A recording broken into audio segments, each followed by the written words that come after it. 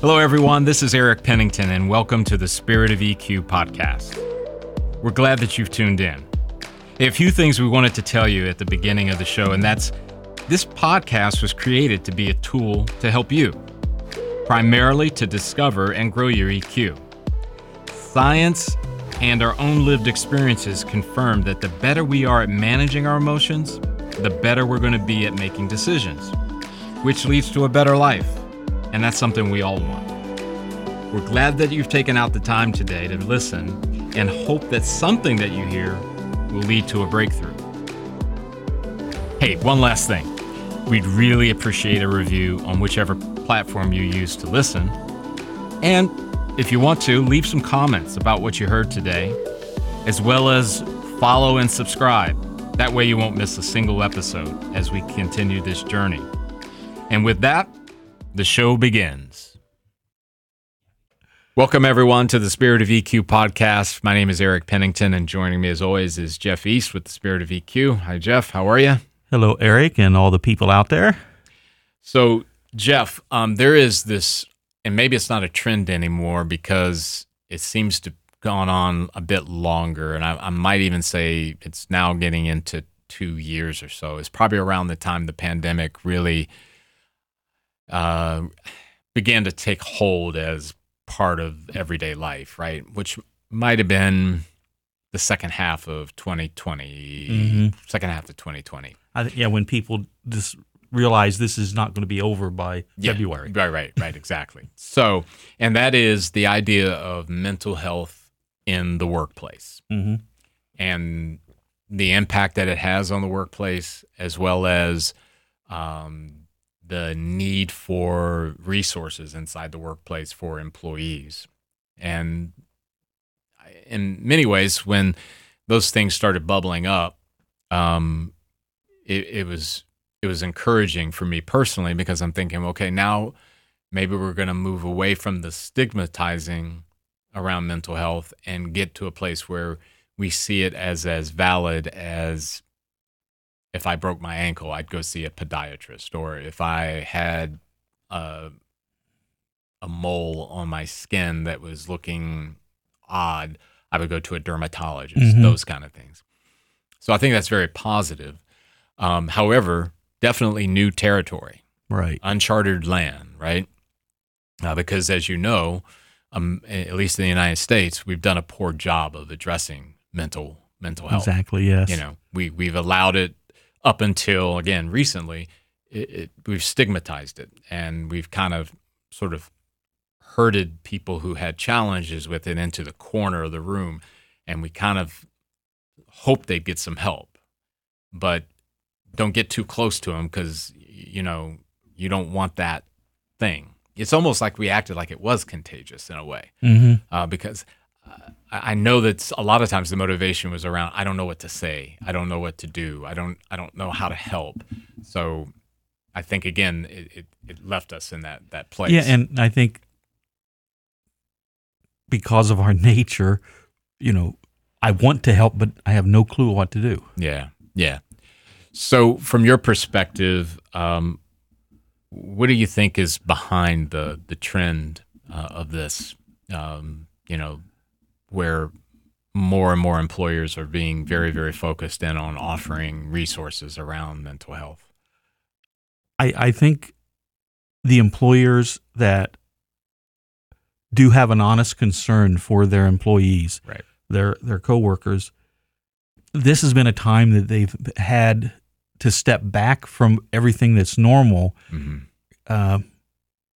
You know, working from home, you know, most of your staff working from home. And if they do come into work, they have to wear masks, you know, the whole thing. It's just a whole new thing that they have to look at. They've never really had to look at it as deeply as they do now. Yes. I don't know if that made sense or not. Yeah, it does. So they've been forced to, and they've, in some ways they might have had the time because they don't have the people right with them, like the work from home. Well, I think when we look generationally, you know, the millennial generation and the Gen Z, and I don't know what they're called from a term, so bear with me in that regard.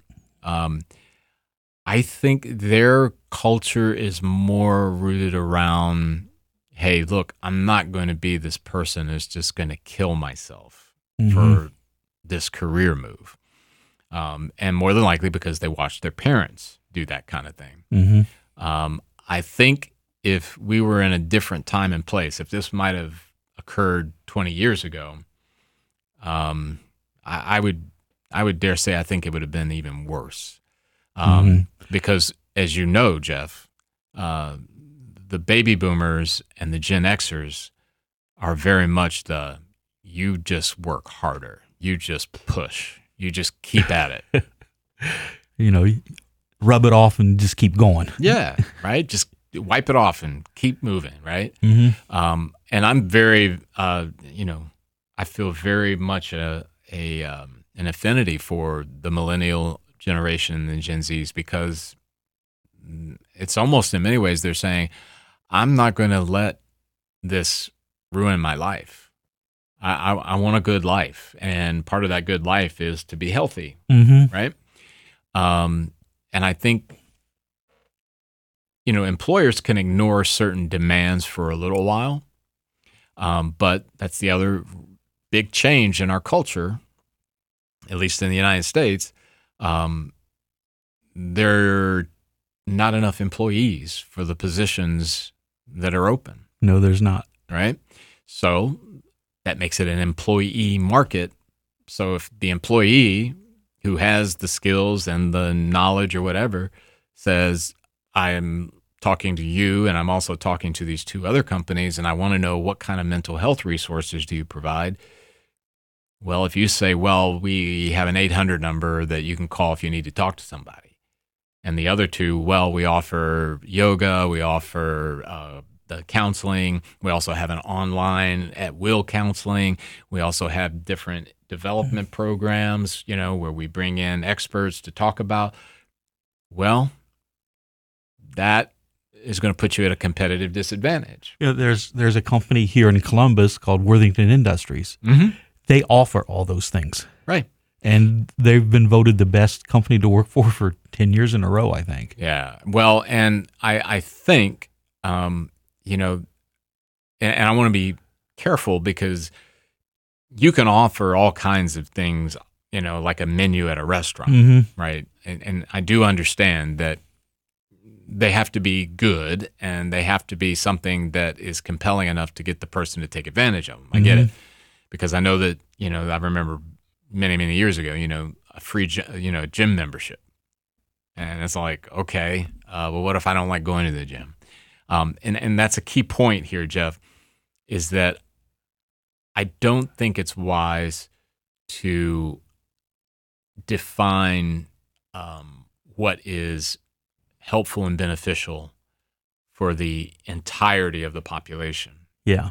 There has to be some flexibility and some creativity around that. And I know you can't satisfy every single person individually, but if your idea of physical fitness or physical health is a gym membership, I think you're missing the boat. Yeah, I think what the company organization has to do is they have to mean it.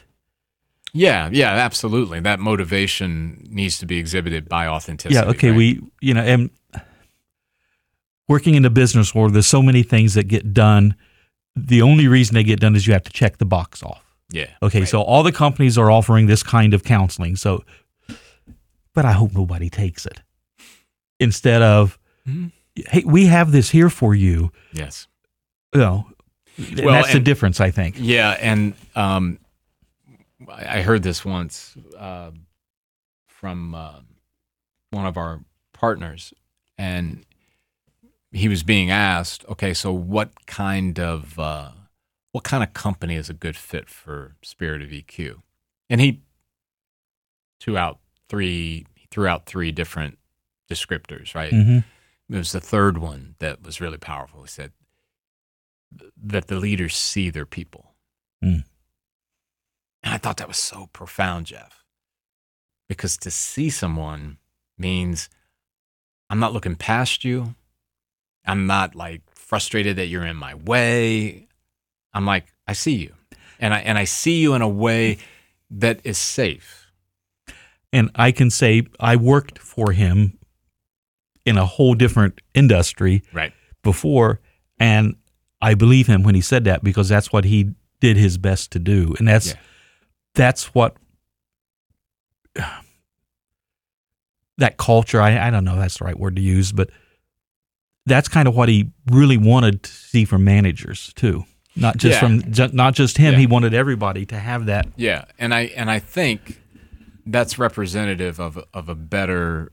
I mean, that's when you're getting into where the resources that you offer to employees become much more powerful because of the motivation behind them.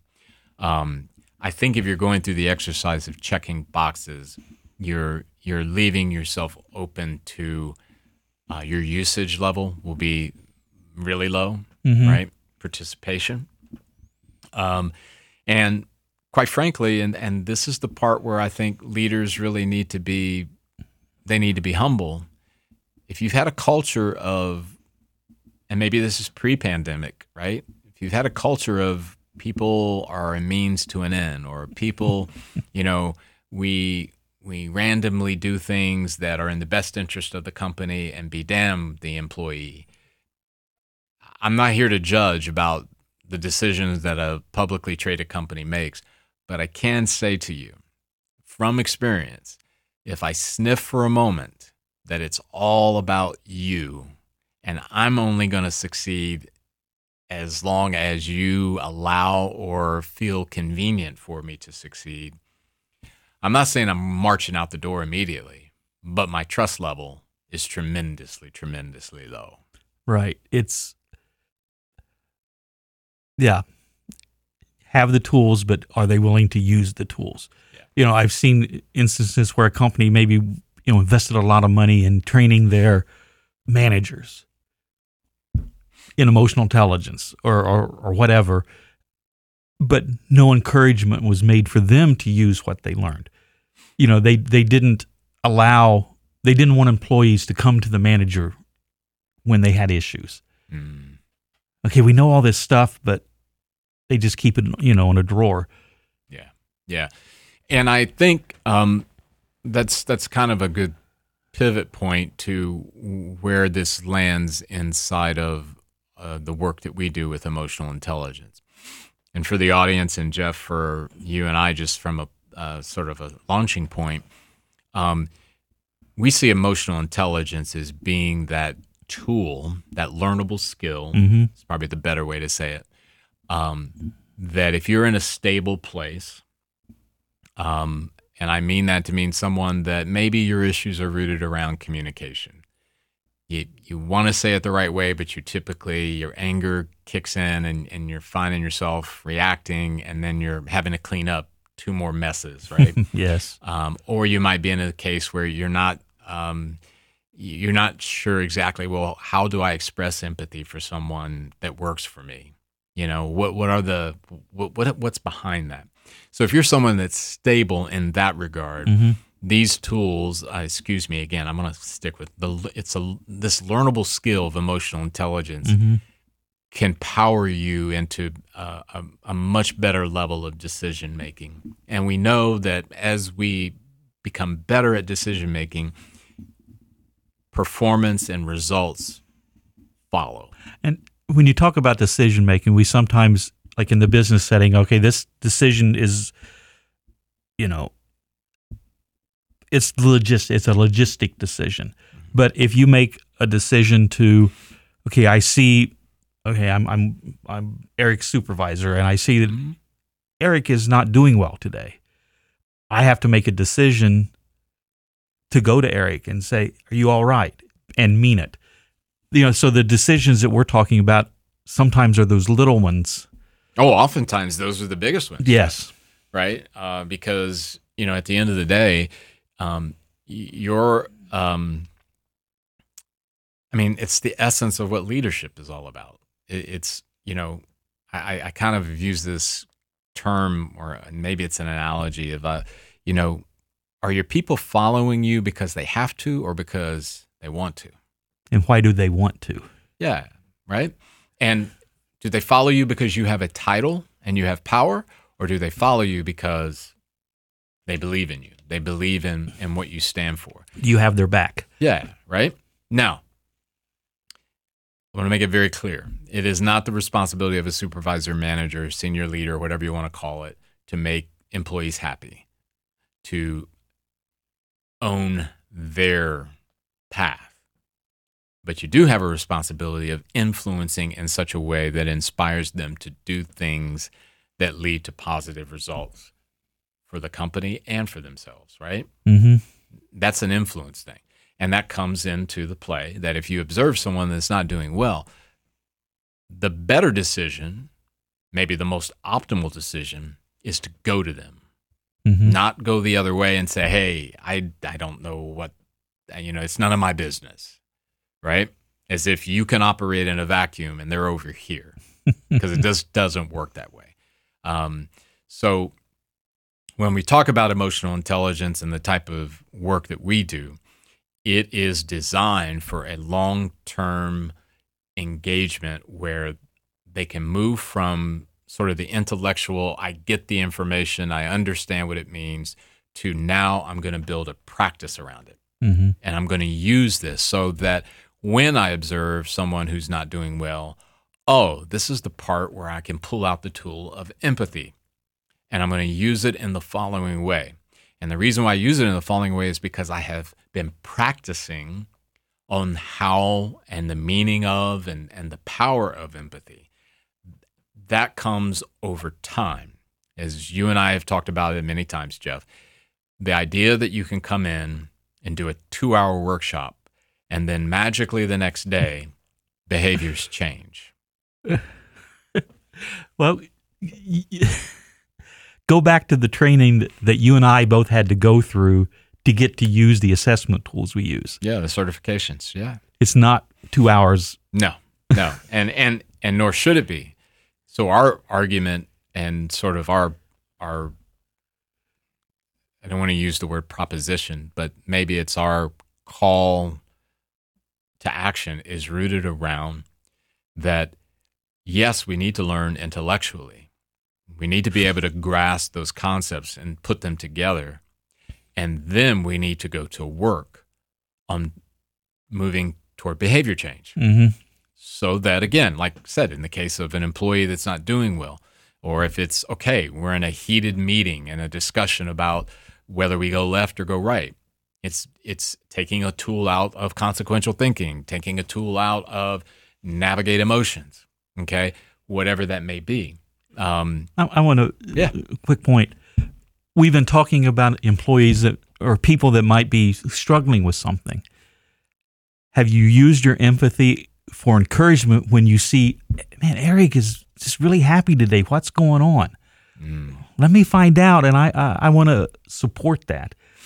Yeah, because we spoke about a video interview with Brené Brown and some of her work and the part about this idea about how do you understand where somebody is at. Mm-hmm. And in that case, and here's a great example, right? Let's say that Jeff, I work for you, you're my boss, right? And you see me performing at a high level. And your approach is, he knows he's doing a good job. Mm-hmm. He got a bonus last quarter. Yeah, he's a great guy. Mm-hmm. But what if you were Jeff East who said what you just described? Hey, Eric, let's go get a cup of coffee. I want to sit down with you. I want to hear your story about the things you're doing because your performance is really, really high and we love it, but I want to hear your story. You do? Yeah. You can imagine that employee going, the lift of, wow, I get to tell them my story. And the key thing, and again, credit to Brené Brown, is that let them tell you their story and believe them. And how much effort would it take a leader to do something like that? Well, that could be, because I have some, I can remember, and I've seen it.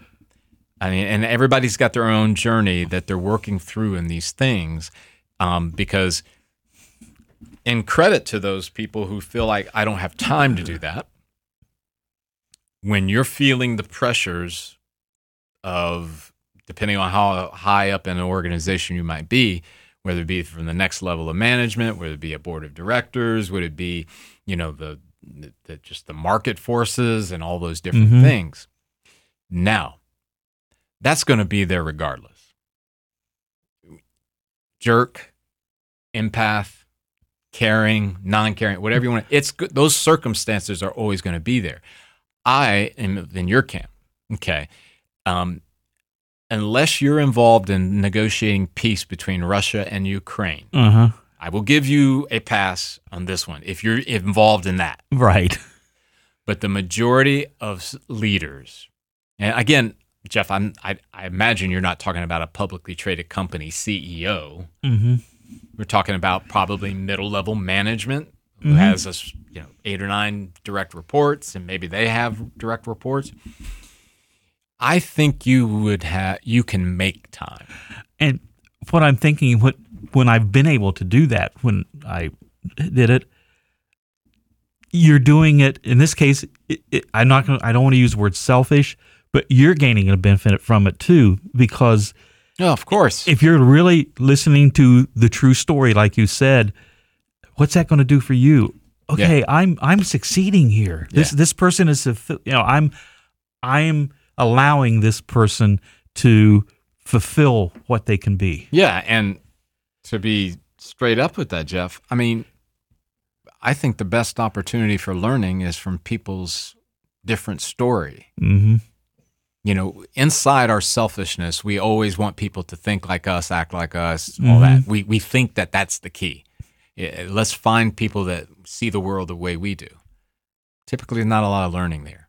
No. Because in those cases, it's pretty much a mutual admiration society, right? I agree. Yes, I agree too, Eric. Okay. Well, maybe you should talk to some people where you don't know what their story is, and you don't know if they see the world the way you do. But you can learn. That is a gateway to learning.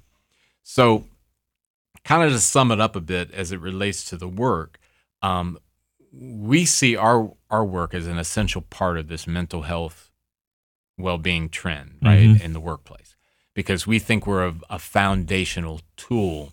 And audience might have wondered, well, you mentioned levels, and you said you're talking about people stable and on and on. The reason I do that, it's in due respect for people who have deeper issues that go beyond what we are able to address. Exactly, yes. Because we are not clinicians. We don't offer clinical help. And I would highly encourage, if you find that, wait a minute, the ditch I'm in or the rut I'm in or the slump I'm in has been lasting for an extended period of time and I can't seem, if you're in that place, that's the first stop is a clinician. I think sometimes when I've seen this in people, just what we do maybe started the path for them to go that next step. Yeah. It definitely can be that. It definitely could be that. And I'm glad you mentioned that, Jeff, because I think it's a healthy catalyst in that journey of self-knowledge. The key is, and we focus in on this heavily, we're trauma-informed and we create safe places, psychologically safe places, right? It's very, very important for that because you're right. Someone could do an assessment, get a debrief, begin maybe the first group session in a cohort and go, I think I really need somebody in a clinical environment that can help me with.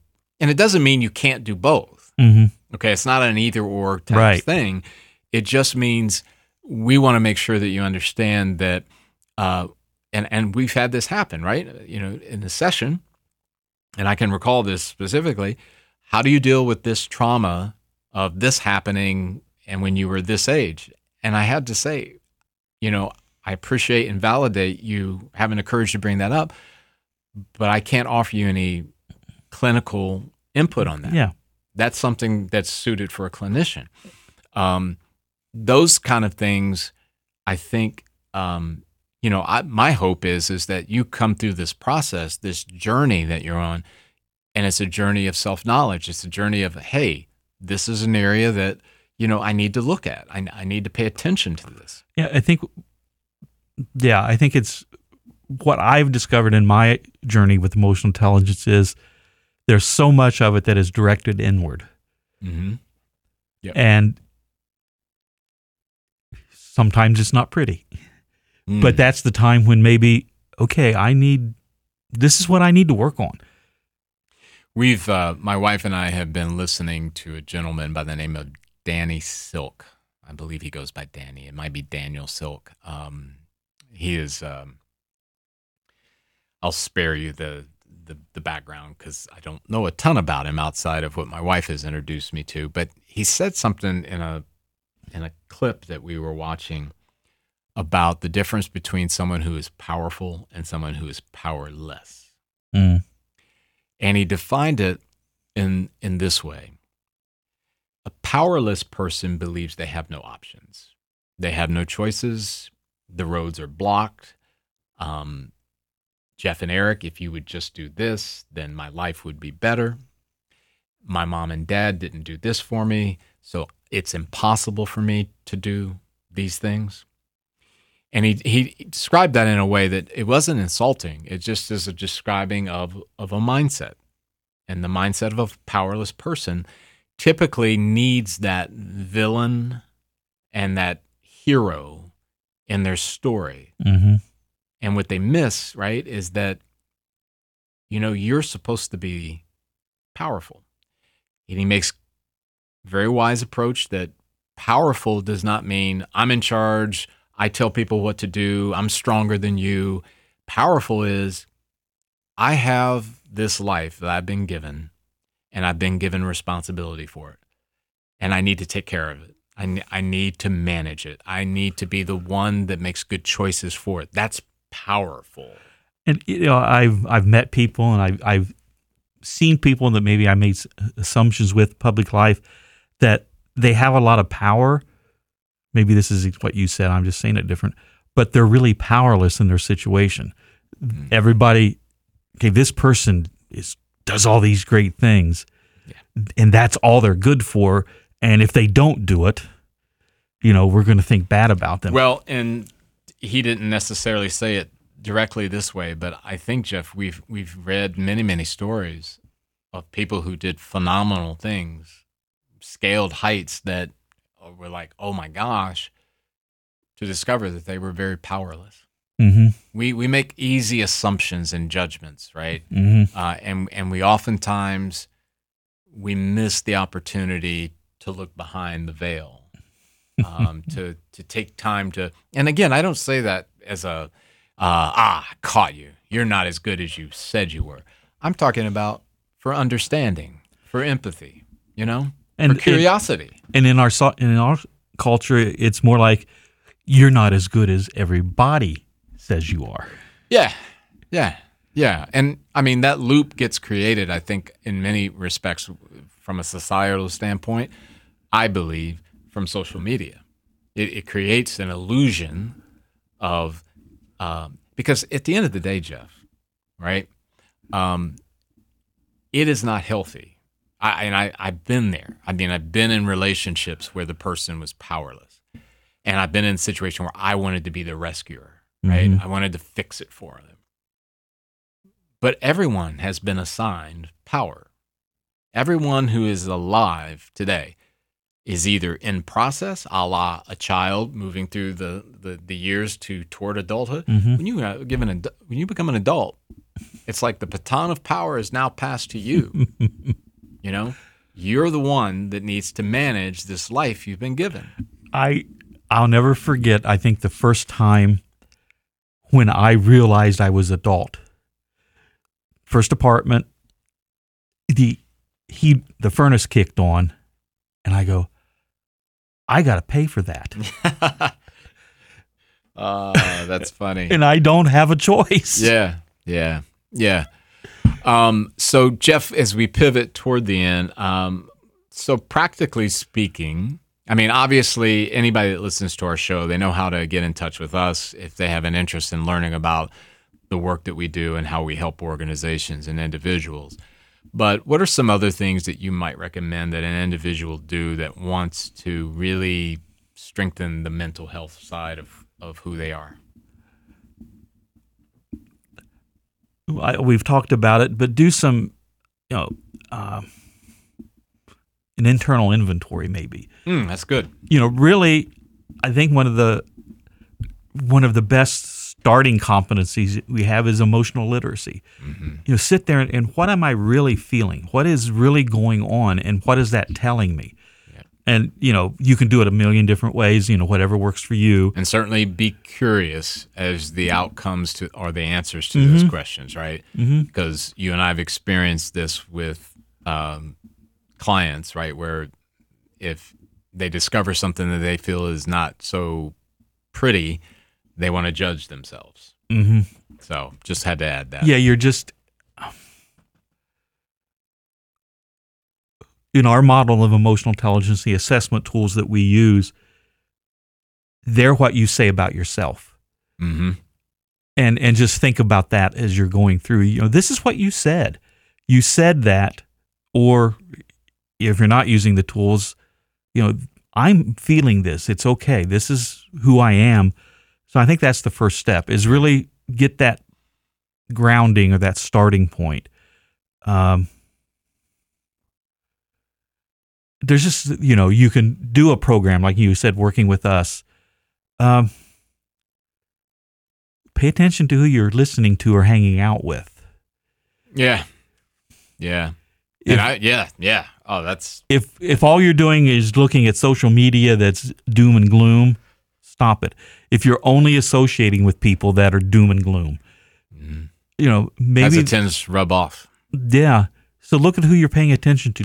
Look at what you're reading or listening to. I would also add to that list, think about what you're eating and think about your exercise approach, because there is science around the impact that certain types of food have on our mental health. And I won't, obviously we're not going to do a show today about that. But there's also research proven, right? Many, many studies about the impact of exercise on mental well-being. So I would highly recommend that. And then, Jeff, I would also say that you need to add to your your contact list a good, strong clinician. You may not need to visit them on a frequent, regular basis in this season, but most people I know, myself included, I had a season, I needed it, and I had one. And I think they should be thought of no differently than you think of the cardiologist, the endocrinologist, the dentist, orthodontist, whatever it may be. They're there, and they should be something that you have availability to. And I shared that in one of the episodes about my struggles with anxiety. Right. And the other thing, whatever the individual is doing, and people, you're probably tired of hearing us saying this word, practice, but practice. Whatever you decide. When I was dealing with what I dealt with, I had to make a practice of things, and I've fallen away from it a couple of times and suffered the consequences. So yeah, do it. Yeah, that's a great one. I think I'd also throw out the it's kind of that reality of like taking it seriously, right? I know in some situations, I remember my daughter, who's 23. Just how her friends, just throw out, I'm in therapy, and they throw it out like it's just like a social thing, rite of passage. Yeah, or kind of more like that. Oh yeah, well I'm taking Pilates.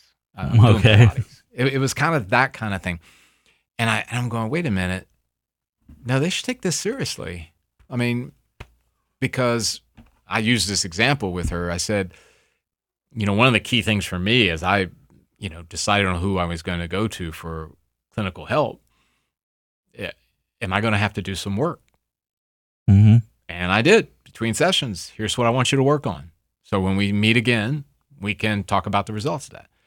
it's not just oh, you know what? It's Friday at 2:00. I'm going to go see my clinician. No, we should take this very seriously, because the repercussions of not taking it seriously, I mean, they can be really, really bad. Mm-hmm. And it's just we should take it very seriously. Yeah. So with that, comes to the end of our show today. Really appreciate you tuning in. We look forward to the next time we're together. Take care. Hi, everyone. This is Eric Pennington with the Spirit of EQ. I'm not introducing a new episode today. I'm here to tell you some things that might help you. Jeff, you're with me as always. So Yes. How do people get in touch with us? Well, the best way is just send us an email at info@spiritofeq.com. That's awesome. Jeff, I was also thinking about reviews, and I'm notoriously bad at asking for them. So reviews on all of the platforms, wherever you get your podcasts. Yes. Do you think that'd be good? I think that would be great because, one, that will help us learn how to make better ones. And it's always good for us So to hear. we're not the perfect podcast hosts? We're close. Okay, all right. But not, still, not totally we want your perfect. feedback. We want your feedback. But it also might let us know a new subject. Hey, we need to dig deeper into that. Yeah. So let us know what you think. Cool. We really appreciate that. As always, too, there is social media, LinkedIn, Facebook, and we also have a YouTube channel. Those also have mechanisms or options for you to be able to leave a comment, a like, or those kind of things. Just want to make sure that you know how to get in touch with us. Right, Jeff? Right. We appreciate you all. Thank you. Once again, we really appreciate you tuning in today. One of the things that Jeff and I want to bring to your attention as well is that when we created this podcast, it was not intended to take the place of a clinician. In other words, if you find yourself in a place where there's something deeper going on or something that you cannot solve on your own, we do recommend that you reach out to a clinician of some sort. This podcast is purely opinion-based, and it is rooted in the desire to help you along your path in whatever way we can. However, it is never going to replace, nor should it ever be looked at as a replacement for clinical help in any way. Thanks again for tuning in.